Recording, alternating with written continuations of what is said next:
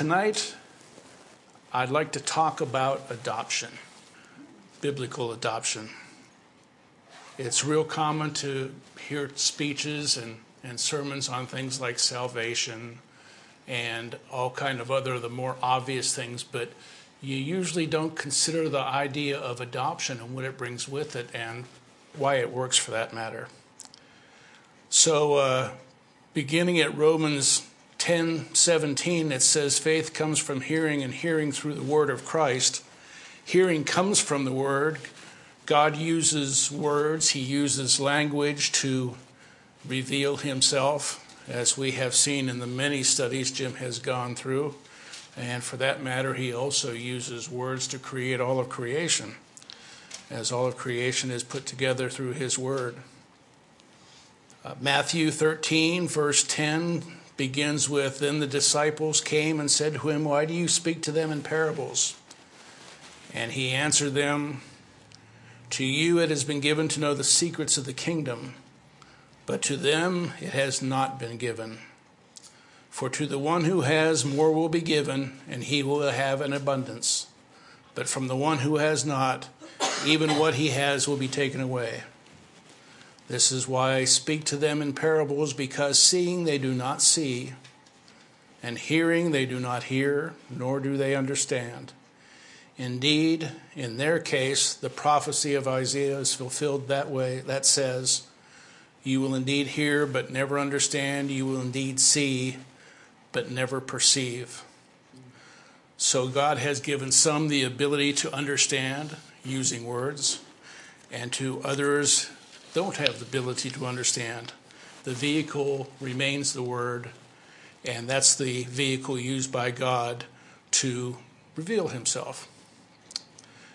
God uses specific words that are packed with meaning to us human beings. He uses the word Father to represent himself. He uses it repeatedly. The concept of Father is something that all of us human beings have a pretty good grasp on. Those of us who have a good father know enough that we're blessed to have a good father. Those of us who haven't had a good one still wish they had.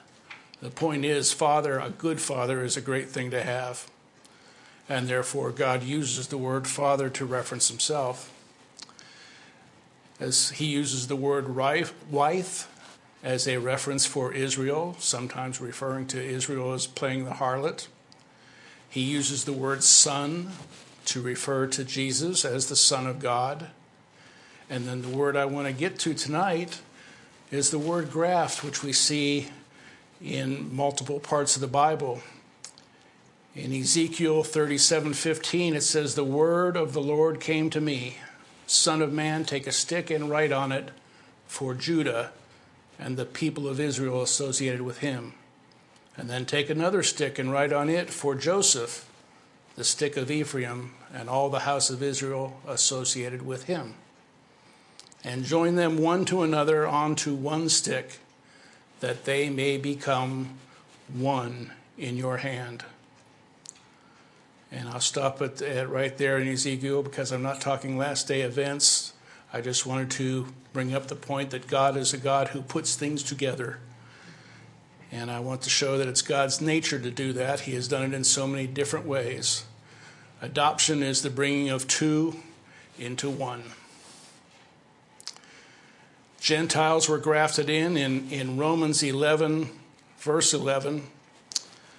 I'll tell you what, let's read this together, because it can be clumsy if you're not looking at the print with me. Go please to Romans chapter 11, verse 11. And I will read from the ESV. And I will try to pause here and there to allow us to catch our breath, to drink in what's being said here. Beginning at verse 11 in Romans 11. So I ask, did they stumble in their order that they might fall? By no means. Rather, through their trespass, salvation has come to the Gentiles, so as to make Israel jealous. Now, if their trespass means riches for the world, and if their failure means riches for the Gentiles, how much more will their full inclusion mean? And he's speaking to Gentiles. In verse 13, he says, "Now I'm speaking to you Gentiles, and as much then as I am an apostle to the Gentiles, I magnify my ministry in order somehow to make my fellow Jews jealous and thus save some of them. For if their rejection means the reconciliation of the world, what will their acceptance mean but life from the dead? If the dough offered as first fruits is holy, so is the whole lump. And if the root is holy, so are the branches." The root he's referring to here would be Israel. Verse 17, "And if some of the branches are broken off, and you, although a wild olive shoot," that would be Gentiles, "were grafted in among the others, and now share in the nourishing root of the olive tree, do not be arrogant toward the branches. If you are, remember it is not you who support the root, but the root that supports you. Then you will say, 'Branches were broken off so that I might be grafted in.' That is true. They were broken off because of their unbelief, but you stand fast through faith. So do not become proud, but fear. For if God did not spare the natural branches," that is, Israel branches, "neither will he spare you." Note when the kindness and the severity of God, severity toward those who have fallen, but God's kindness to you, that is to the Gentiles, provided you continue in his kindness. Otherwise you too will be cut off. And even they, if they do not continue in their unbelief, will be grafted in. For God has the power to graft them in again. For if you are cut from what is by nature a wild olive tree and grafted contrary to nature into a cultivated olive tree, how much more will these, the natural branches, be grafted back into their own olive tree? This grafting shows that it's God's nature to bring together and to fix and to save. And all this leads tonight to adoption. If we look at the salvation story presented in the Bible, we can look at it from many different angles because there's much material to work with. And I have heard people compare it as to looking to a diamond from different angles and seeing different aspects of the diamond. Now, I can't speak to that myself because I don't know anything about diamonds, but so I've heard that depending on how you look at the diamond, you can see different things. And that's also true with the salvation story, and that's why tonight I'd like to focus on the idea of adoption.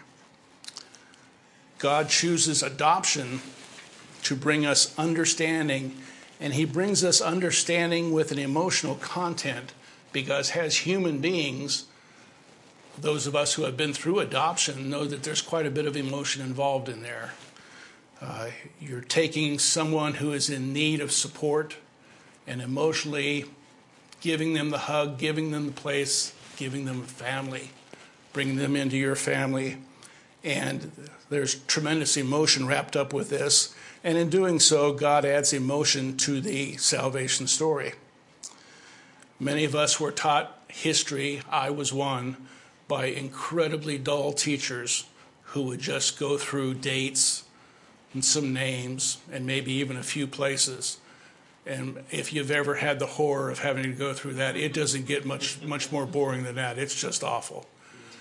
But then in 8th grade, out of nowhere, I ran into the teacher who started talking about why and how stuff fit together and why did certain things happen. Not just when did they happen and who was the leader, but why did it happen. And so for my first years in school up through 7th grade, I hated history. But then I ran into Mr. Haig, and he taught it differently. And he talked about why. He talked about some emotions behind it and why things happen. That's a whole nother story. It gave me a love for history, and to this day, I'll actually read books on history just because I find it interesting. And likewise, when you're talking about God, find a way to make it interesting. There are things to talk about why things happen. When we talk about God, we must reach people. And if you talk about abortion, when you talk about adoption, there's a possibility that some people never heard it in such a direct fashion. Adoption is leaving one's family, typically the natural family, to go into another family. So as the Christians look at it, from the earthly to the family of God, that's quite a change in family attitude, from the earthly family that we are born with to the family of God that we are adopted into. And one thing about all us saints being adopted into the family of God, we're all into the same family now, which kins us all. So let's get along, shall we? The nature of adoption often is going from a bad situation to a better one.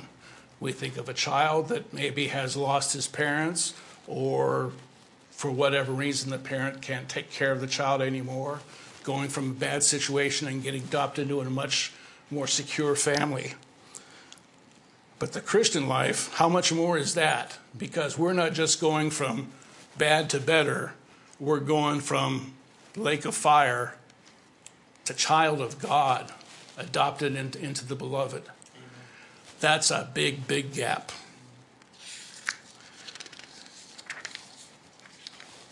Romans 9, starting at verse 21, one of my favorite points of the New Testament. It says, "Has the potter no right over the clay to make out of the same lump one vessel for honorable use and another for dishonorable use?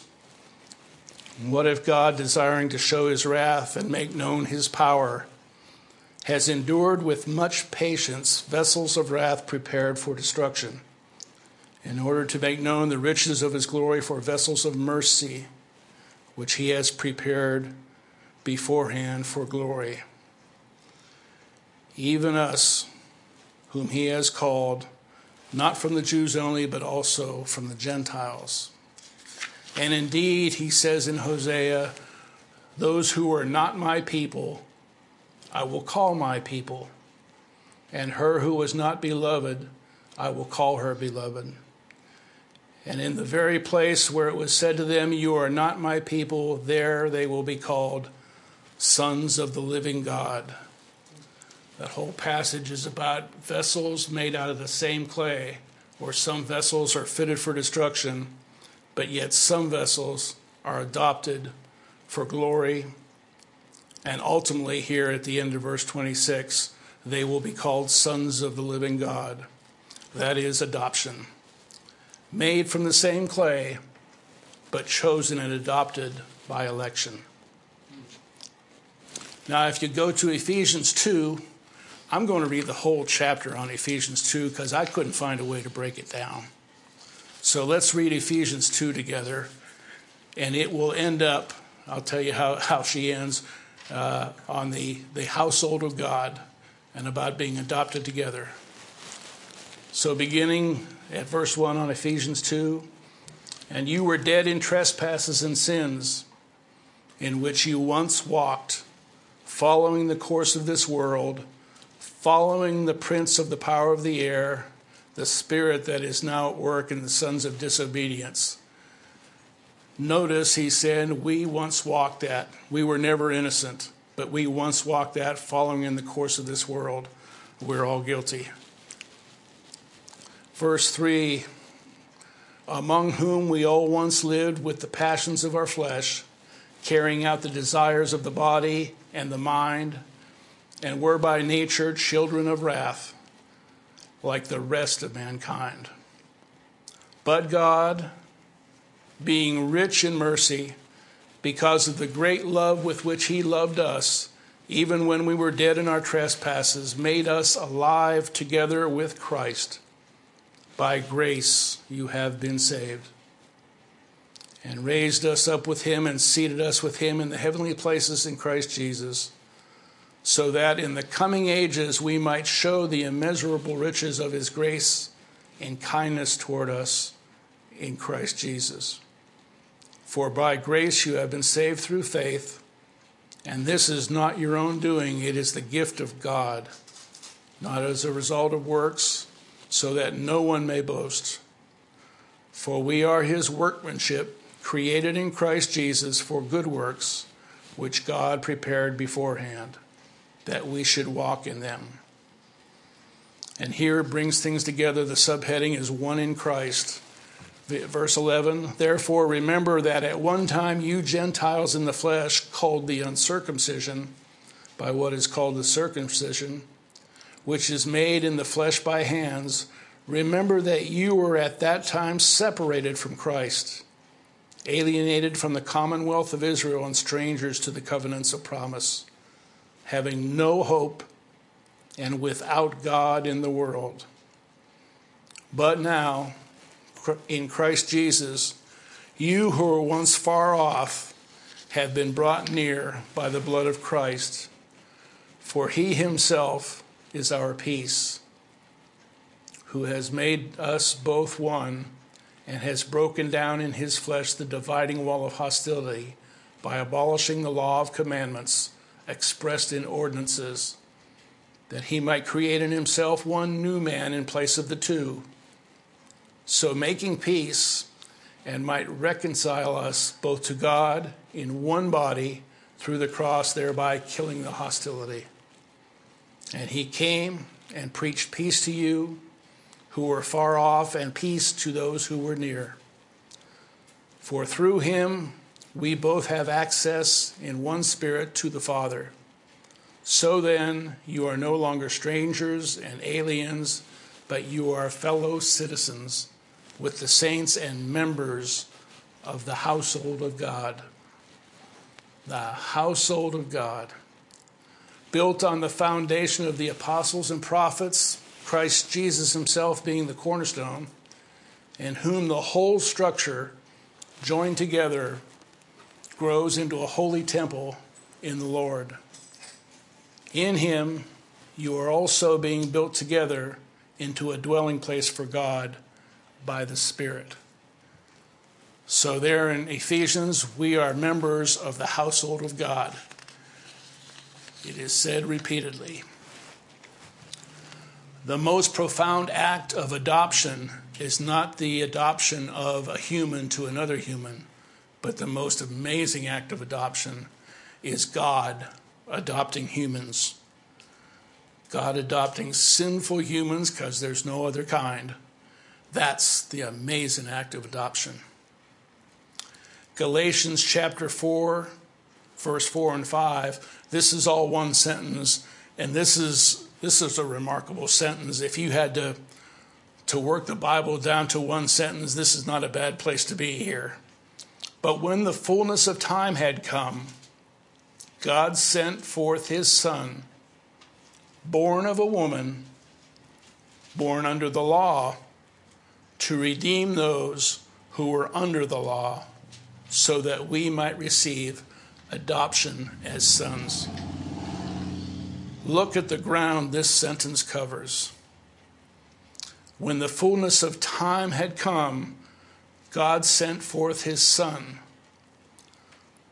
born of a woman, born under the law, to redeem those. God paid with his only Son. The ransom was Christ himself, and God sends his Son as redemption. In ancient times, and probably to a degree today, when a kingdom was taken, one of the things that the conquerors would do was to get a hold of the sons, the surviving sons of the king. So they would not only put the king to death, but they would put all his sons to death. We saw this with Zedekiah in Jeremiah 52, when Babylon went to the trouble not only of blinding Zedekiah, but killing all of his sons so there would be nobody picking up the mantle and moving on. Think about that. As all the sons were killed off, the only begotten Son of God himself goes to the cross. Because our sin is so great, only he is capable of paying the price of our sin penalty. And human beings, the first thing they would do is kill all the sons to make sure they would stop the king. And God gives his Son to to the cross. And because you are sons, then God has sent the Spirit of his Son into our hearts, crying, Abba, Father. Notice in this phrase, this is Galatians 4:6, he starts with, because you are sons. He says that first. That indicates what we are. That's the indicative. And once again, we see the indicative being said first. So because you are sons first, then God has sent the Spirit of his Son into our hearts. It happens after the adoption, after we're sons. So when the fullness of time had come, God sent forth his Son, born of a woman, born under the law, to redeem those who were under the law, so that we might receive adoptions as sons. There are legal issues in this verse in Galatians 4:4. The sentence construction indicates that there are legal issues that need to be dealt with before we can receive adoption. It says here that God sent forth his Son, born of a woman, born under the law, to redeem. Romans 6:23 says that for the wages of sin is death. And because we're all sinners, we are all due death. The story of the kinsman redeemer says that a male relative who, according to various laws found in the Pentateuch, had the legal standing to act for a relative who was in trouble or in danger or in need of vindication. So God sent his Son, born of a woman, that makes him kin to us, makes our kinsman redeemer. He is born under the law, so he has legal standing for what is going on, and to redeem those who are under the law. Jesus has legal standing to pay for the sin because the price to pay for the life of the first and only born Son of the Almighty God, that price was huge. Romans 8:14 says, for all who are led by the Spirit of God are sons of God. For you did not receive the spirit of slavery, that is the law or ministry of death, to fall back into fear, but you have received the Spirit of adoption as sons, by whom we cry, Abba, Father. And that is a very personal, very intimate thing to use that word, Abba, Father. You didn't see that used in the Old Testament. It was just too close a way to deal with an almighty God. But you see it in the New Testament in Romans. The Spirit himself bears witness to our spirit that we are children of God. And if children, then heirs, heirs of God, and fellow heirs with Christ, provided we suffer with him in order that we may be glorified with him. We are seeing adoption as sons over and over in the Bible. I'll add in here that because of the way things were looked at back 2,000 years ago, we could just as easily put adoption as men and women, boys and girls. It all fits here. It's just the nature of what was written and translated back then is all male-oriented. We have changed somewhat, so please don't think that I'm leaving any of the women out here. Understand that adoption was at the heart of the salvation plan, right at the heart of it. Ephesians 1:3 said, blessed be the God and Father of our Lord Jesus Christ, who has blessed us in Christ with every spiritual blessing in the heavenly places, even as he chose us in him before the foundation of the world, that we would be holy and blameless before him. In love, he predestined us for adoption to himself as sons through Christ, according to the purpose of his will, to the praise of his glorious grace. Boy, I'll say that's grace. To be adopted into the family of God and as bought for saints, we are adopted children of God, with which he has blessed us in the beloved. He predestined us for the adoption to himself as sons through Jesus Christ. That is at the very heart of God's plan of redemption. And because God planned it, we can be secure, because it's for his purpose, it is for his glory, and angels look on in amazement as God adopts sinners like you and me. And I can imagine they're just thinking to themselves, what grace that God would adopt somebody like Tom. In 1 John chapter 3, he says, "See what kind of love the Father has given us, that we should be called children of God. And so we are. The reason why the world does not know us is that they do not know him. Beloved, we are God's children now, and what we will be has not yet appeared, for we know that when he appears, we shall be like him, because we shall see him as he is. And everyone who thus hopes in him purifies himself as he is pure." That's 1 John 3. We should be called children of God. One author after another speaks of it that way. We are children of God, adopted by God, recipients of his grace and mercy. It has been decided. It is secure. The Almighty God of the universe considers us his children.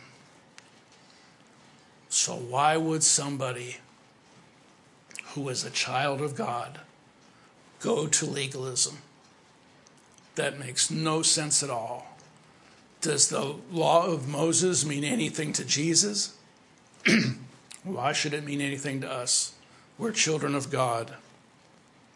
The ministry of death? Not interested. We are adopted children. What a God we serve, that he would do this for us, that he would take sinners like us and give us such a close relationship with the Almighty that we're part of the family, an adopted part of the family, sharing in the glories with Jesus. That's a long way to come from the sinners we are. It's hard to really imagine that. Fortunately, he gives us the concept of adoption, which some of us are familiar with here on earth. But still, it's a long way to go to be adopted from desperate sinner through the lake of fire all the way to child of God. What a God we serve. Isn't he something, Carol? Isn't God something? You think about how far we go. You look at some of the goings on in the world today. Look at the Middle East on the news. Look at how depraved humans can be. Mm-hmm. And there we were too. We're no better than that, really. Mm-hmm. But with the Spirit, Holy Spirit in us, with God coming to us, and God changing us a piece at a time, knowing that we're adopted, knowing how the end works out, knowing that our salvation is secure and our adoption is secure as children of God. What a God we serve. Isn't he something? Isn't he something, Internet?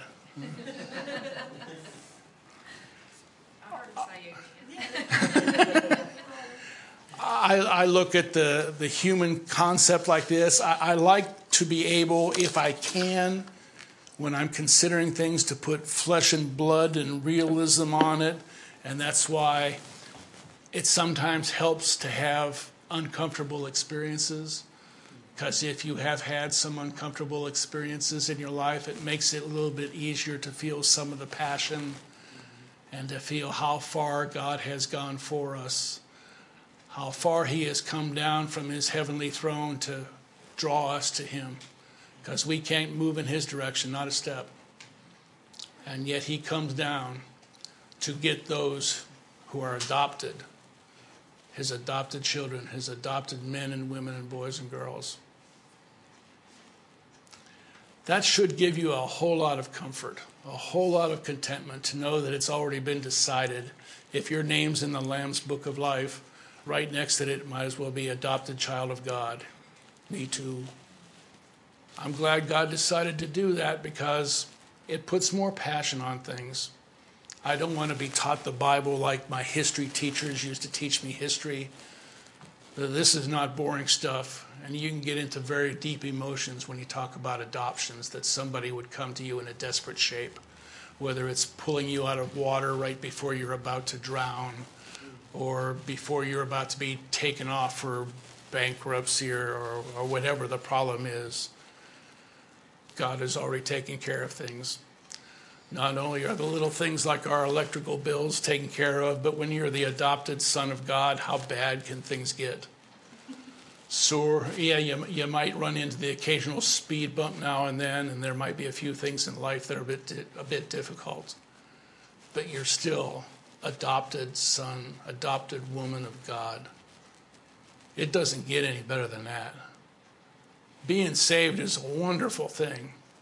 But when you add on top of that being adopted into God's family, it just gets better and better.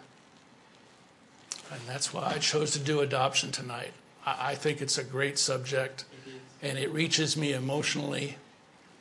And to know that the adoption doesn't happen just because I make a proclamation of faith, but the adoption happens before the foundation of the earth. And it's just as secure as my salvation is. What a God, what a God. Thank you.